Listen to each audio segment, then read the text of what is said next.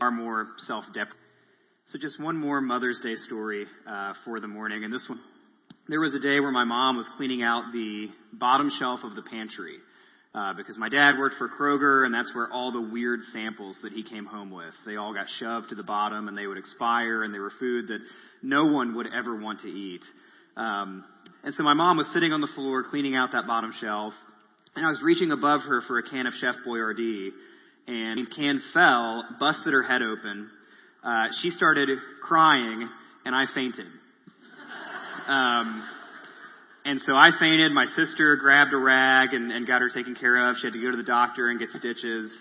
But my mom really embodied God's grace in that she continued loving me even after I busted her head open with a can of ABCs and 1, 2, 3s. So thanks to all the moms out there. Now, so far in this sermon series, we've discussed the lost art of discernment.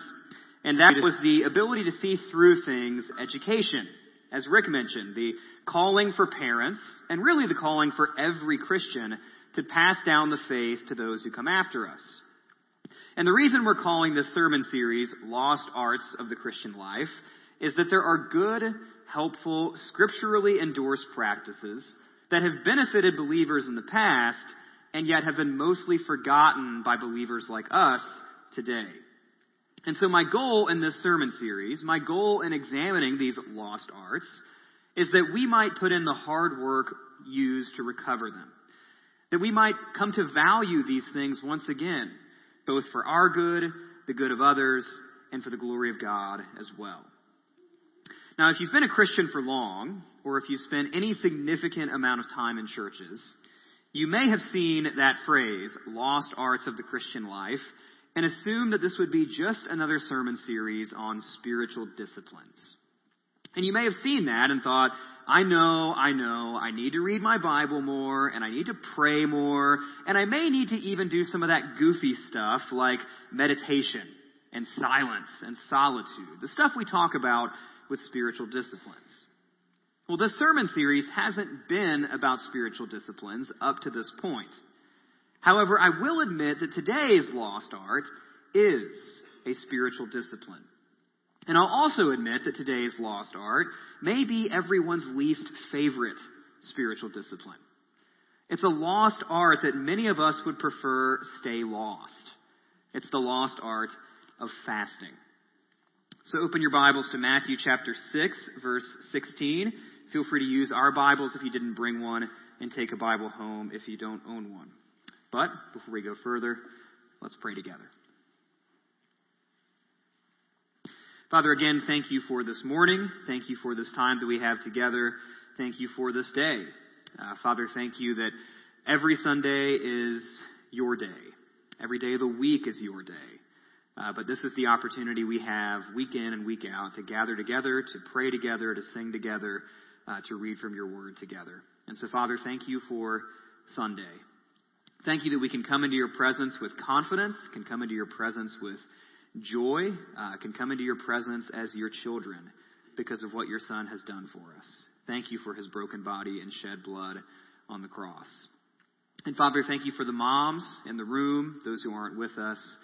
Father, I pray that you would help us to remember them and appreciate them, again, not just today, but every other day as well. And Father, be with us as we worship you. I pray that this time together would be beneficial for us, but ultimately glorifying to you. We love you. We praise you. We ask this all in Christ's name. Amen. So why is it that so many of us so quickly recoil at the thought of fasting? Well, there may be lots of different reasons, but I think there's two really big, really common reasons that we don't like to talk about fasting. Reason number one is that it's weird. It's weird. Eating is such a normal, frequent, and necessary part of life that the thought of intentionally not doing it just seems absurd. And so we think to ourselves that fasting might be okay for some religious hermit living in a cave somewhere. And it may be great if you're one of those old monks trying to see if you can punish yourself more and more and more to prove your love for God. For people like that, fasting is all well and good. But for normal people like us, fasting just seems weird. And so we don't do it. The other reason we don't like thinking or talking about fasting is that it's unpleasant. It's unpleasant. The Old Testament term for fasting can also be translated as afflicting the soul. Afflicting the soul. Doesn't exactly sound fun, does it? And none of us likes being hungry. None of us enjoys being hungry. At this stage in her pregnancy, Olivia often gets hangry. None of us likes being hungry. And so we don't do it. It's simply unpleasant. So while we may not like the thought of fasting, we should also acknowledge that the practice was quite common in the past. And fasting wasn't just common among Christians. Almost every major religion calls its adherents in some form or fashion, in some season or another, to fast. In addition, we see fasting regularly take place throughout some of the most important moments of history. In the years leading up to the Revolutionary War, colonial leaders would often call days of fasting as a way to protest British rule. Abraham Lincoln called for at least 3 separate national days of prayer and fasting during the Civil War. On May 26, 1940, King George VI called for a day of fasting before Operation Dynamo took place at Dunkirk. People like Gandhi in India, Young Sam Kim in Korea, and Dick Gregory in America all fasted to raise awareness of various forms of injustice. And so fasting was far more common in previous generations, in previous points in history, than it is today. And it was far more common among people who weren't even all Christians. But as for the Christians, there are pastors, theologians, and missionaries like Athanasius, Augustine, Martin Luther, John Calvin, John Wesley, David Brainerd, Charles Spurgeon, and Martin Lloyd-Jones, who all recognize the value of fasting in the Christian life. Some of the most important Christians in history all recognize the importance of fasting. And the thought that Christians like us would devote so little time, so little attention to fasting, would have been dumbfounding at best, and maybe even scandalous at worst to those believers who came before us. Now, with all that being said, you could play devil's advocate. You could also make the argument that the art of fasting is not really as lost as I'm making it out to be. Because if you get on Amazon right now and type in the word fasting, you will find lots of books and lots of resources devoted to it. I did that this past week. Got on Amazon, typed in fasting, and here's what I found. There was one book that promised that fasting could help you lose weight, heal your body, and feel great. That's in the second edition, so the first edition must have sold pretty well. Another book said that fasting can help you level up your life. I have no idea what that means, but the book promised it. Another book said that fasting was the key to unlocking the secrets of weight loss. Another said that fasting could help you burn fat and achieve a lean body. And there's even a popular Christian weight loss book called The Daniel Plan, devoted to fasting. Although that book might be missing the point of the original biblical story. Maybe just a little bit. So if you're into health and wellness, you may think that fasting isn't really a lost art at all. If anything, it's making a comeback. Fasting is alive and well. But here's the thing. That's not the kind of fasting that we're talking about. We're talking about uniquely Christian fasting. And that is a lost art.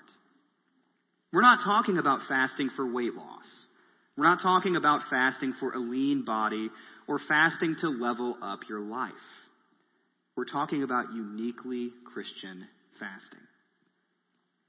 Uniquely Christian fasting could be defined as voluntary abstinence from food for spiritual purposes.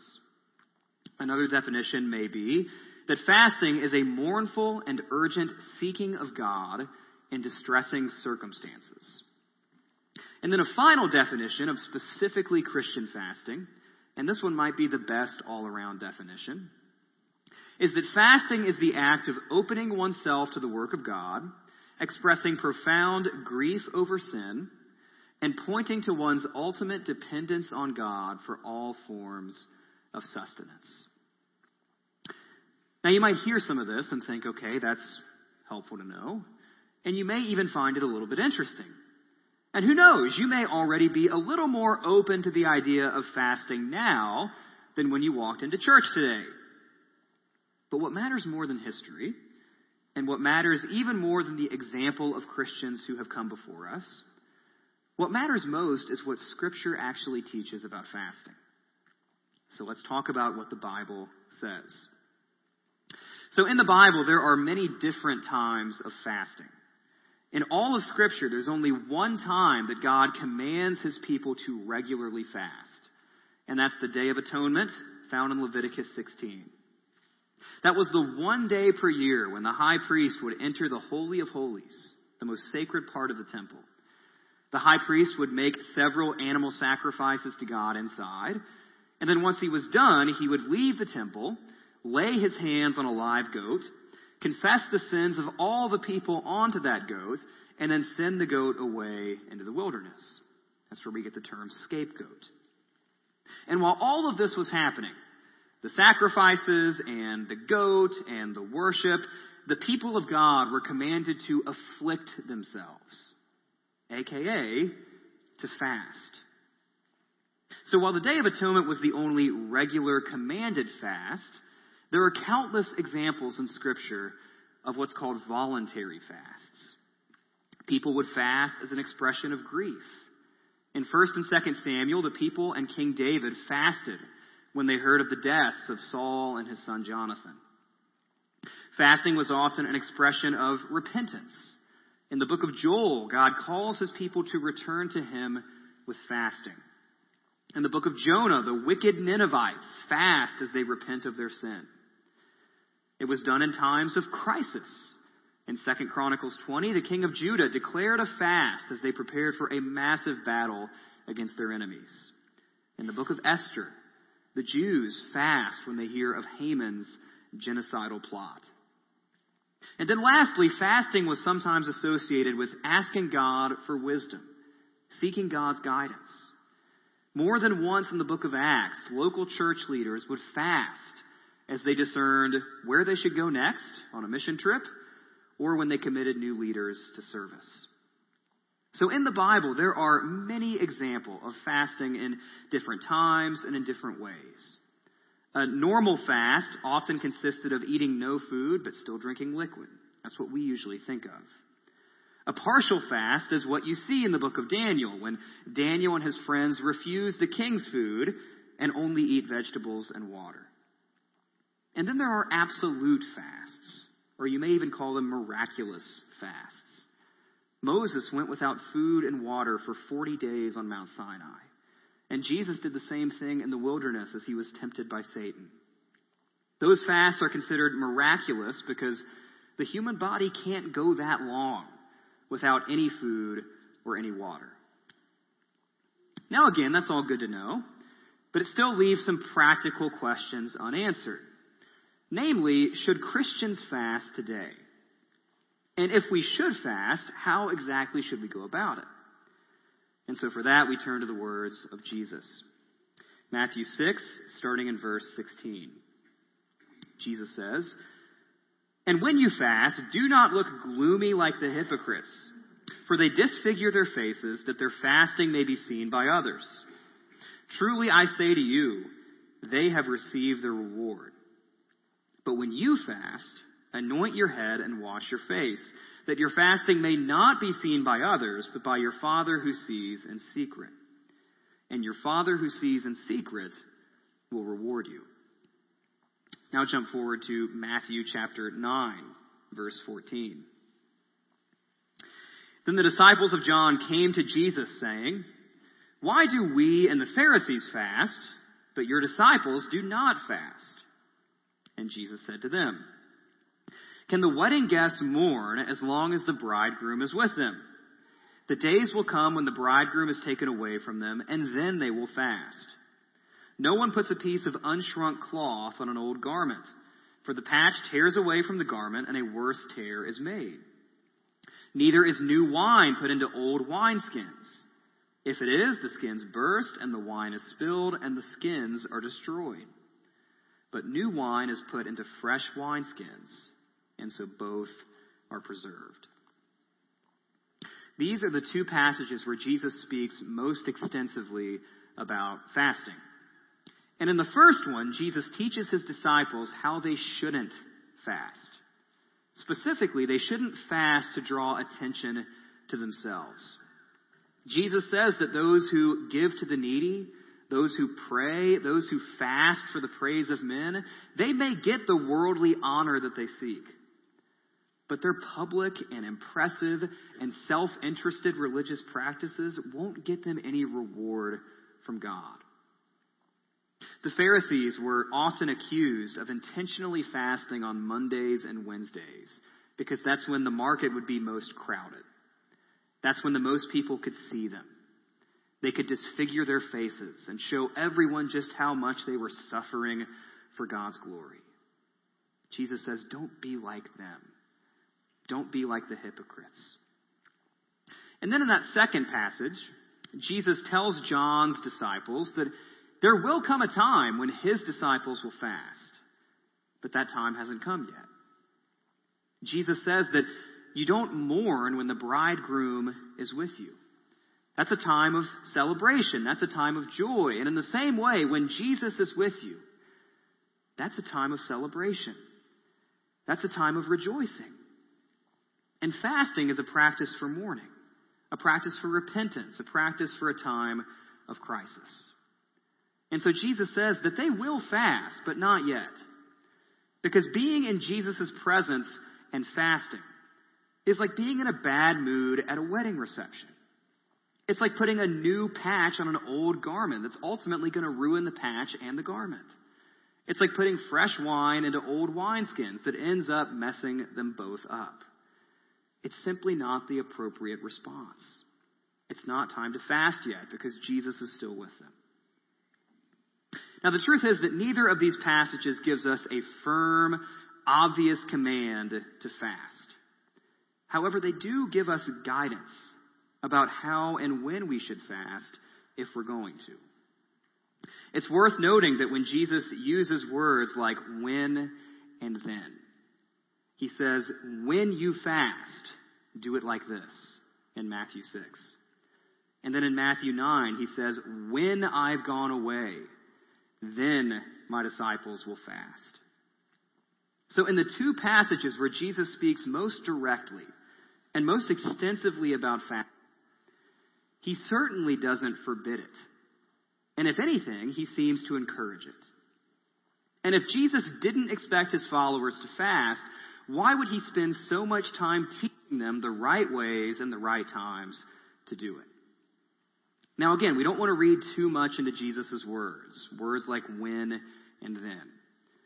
But it's safe to say that by teaching his disciples how and how not, and when not to fast, Jesus is assuming that fasting will be a regular part of their lives moving forward. He's assuming that they will do it after he's gone. And Jesus' disciples after he's gone, that includes people like us. So Christians before us found fasting to be valuable. There's clear precedent in Scripture for it. It's all over the place. And not only did Jesus do it himself, but he appears to encourage his disciples to do it as well. So with all that in mind, how does this come together? And how does this apply to the lives of believers today? How should we go about recovering this lost art? Well, a few practical ideas. Number one, if we choose to fast, we're called to do it within scriptural guidelines. That means we fast in ways that Jesus commanded us to. Meaning that we don't fast with a selfish goal that people will praise us, will honor us, or reward us. Be so impressed with how holy we are. That's not the point of fasting. It means that we fast at appropriate times. Times of grief, times of repentance, times of crisis, times of preparation. times of seeking God's guidance in a difficult position. And it also means that we do not fast to try and impress God. In Luke chapter 18, verse 2, Jesus tells a story about an arrogant Pharisee who looks up to heaven and loudly announces to everyone around him that he fasts twice per week. But Jesus says that this man did not go home in any better standing with God than he was in before. The man didn't impress God with his fasting, and neither will you, and neither will I. Another point is that if we're going to fast, we do not fast to try and manipulate God. This is an important one. This is one that we need to be reminded of. We do not fast to manipulate God.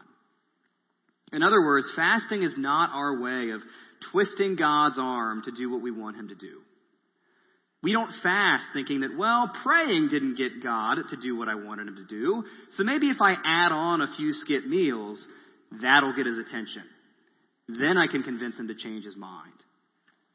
We don't fast to bring things to God's attention that we think he's overlooked. He's God. If we fast in that way, that betrays an incredibly low view of God. It's a low view of God that we should reject.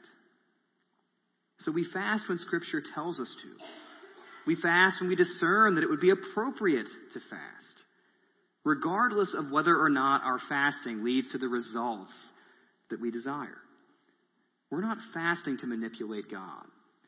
We're not fasting to get something out of him. We're fasting when we discern that it is appropriate to do so. And then finally, we shouldn't be legalistic about fasting. And that means that we're free to do it in different ways. So while the classic social media fast that people do around Lent isn't exactly the kind of fasting that we're talking about today, that doesn't mean it's not beneficial. I've done it before. I might even encourage you to do the same. The same can be said of intentionally taking a break from other things that draw our attention away from God. Taking a break away from things that don't help us in our walk with Christ. Things that we're tempted to turn into objects of worship. In that way, fasting, not just from food, can be a really beneficial thing. And there might not be just one way to do it. And then, of course, our physical health matters as well. The same Jesus who encourages his disciples to fast in godly ways also tells them to pray that God would give them their daily bread.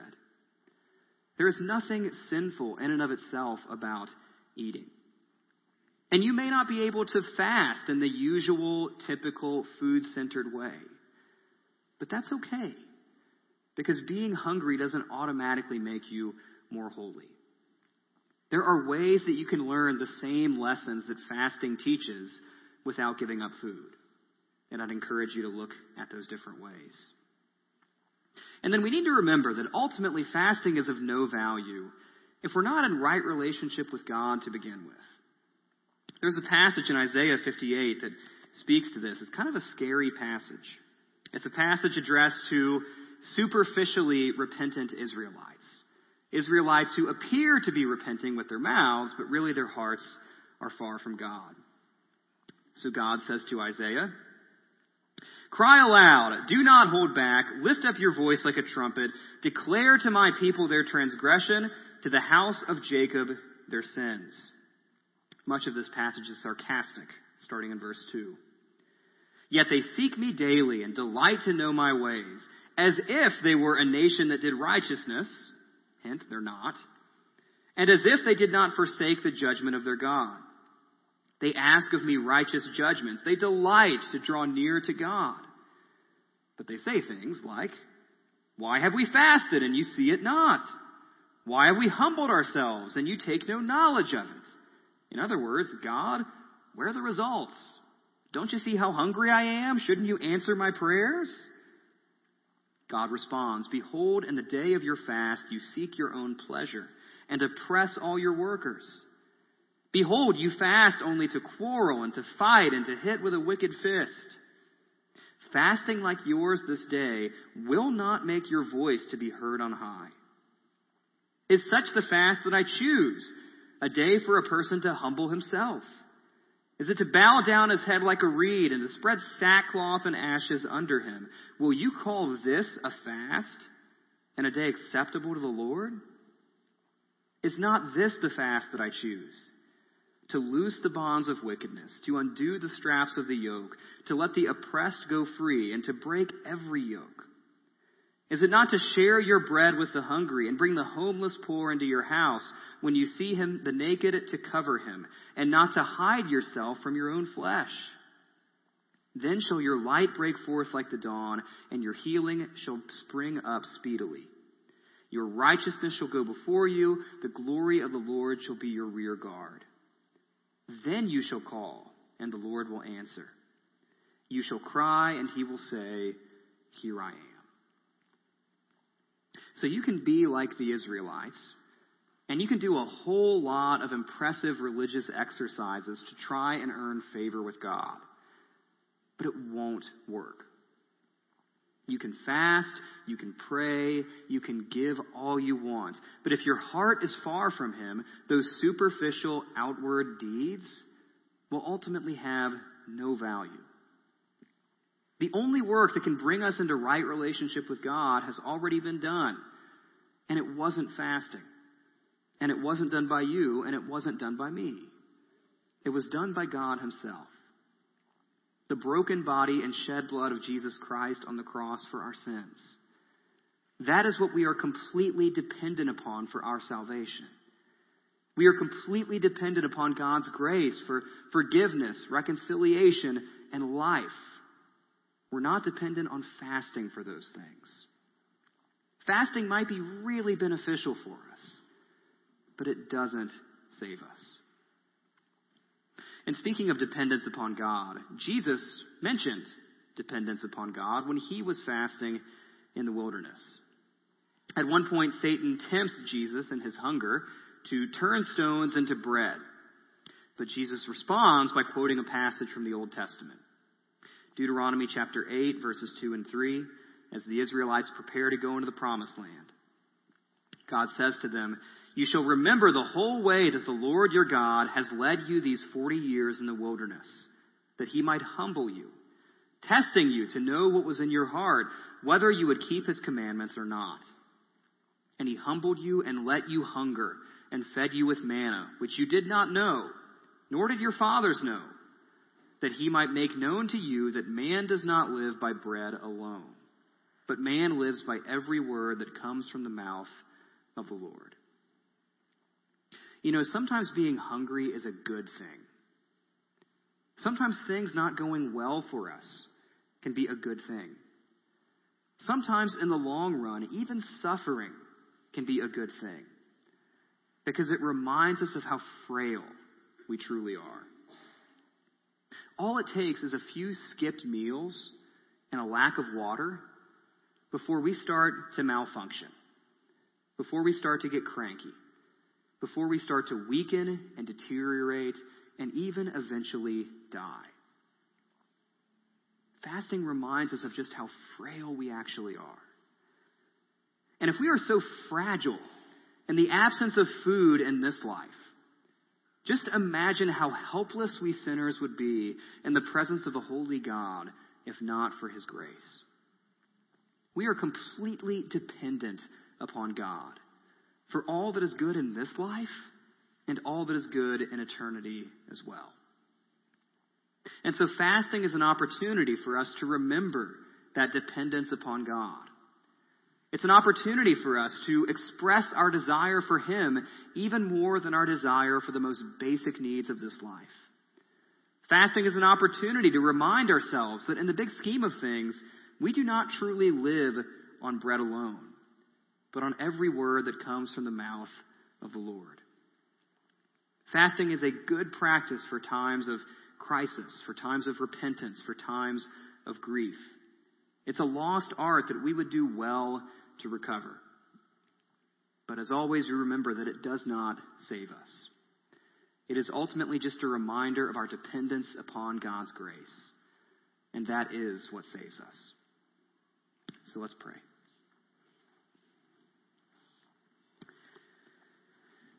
Father, thank you for your grace. Again, thank you that our works don't save us. While works of giving and works of praying and works of fasting may be beneficial in practical ways for us in this life, we never lose sight of the fact that they do not save us, that we are completely dependent upon your grace for our salvation. But in a way, going without those things, going without some of the basic needs of life, even just for a short season of time, skipping a meal or skipping 2 meals, they do remind us of just how dependent we are upon your grace. They remind us of how frail and weak and fragile we actually are. And again, if we are this weak and this fragile and, again, simply this frail in this life, it's just hard to imagine how helpless and how hopeless we would be coming into your presence in eternal life without the death and resurrection of your Son. And so, Father, again, I pray that we would recover this lost art, not in order to impress you, not in order to impress others, but to simply be reminded of who we are, who you are, and just how vast and deep our need for you really is. So, Father, again, thank you for this time we've had to read from your word, and I pray that we would take these lessons with us, that we would pursue them, that we would work to recover these lost arts for our good, but ultimately for your glory. We love you. We thank you for your Son, Jesus Christ, who secures our salvation, regardless of how full or regardless of how hungry we may be. Again, we glorify you, and we thank you for all this in Christ's name. Amen.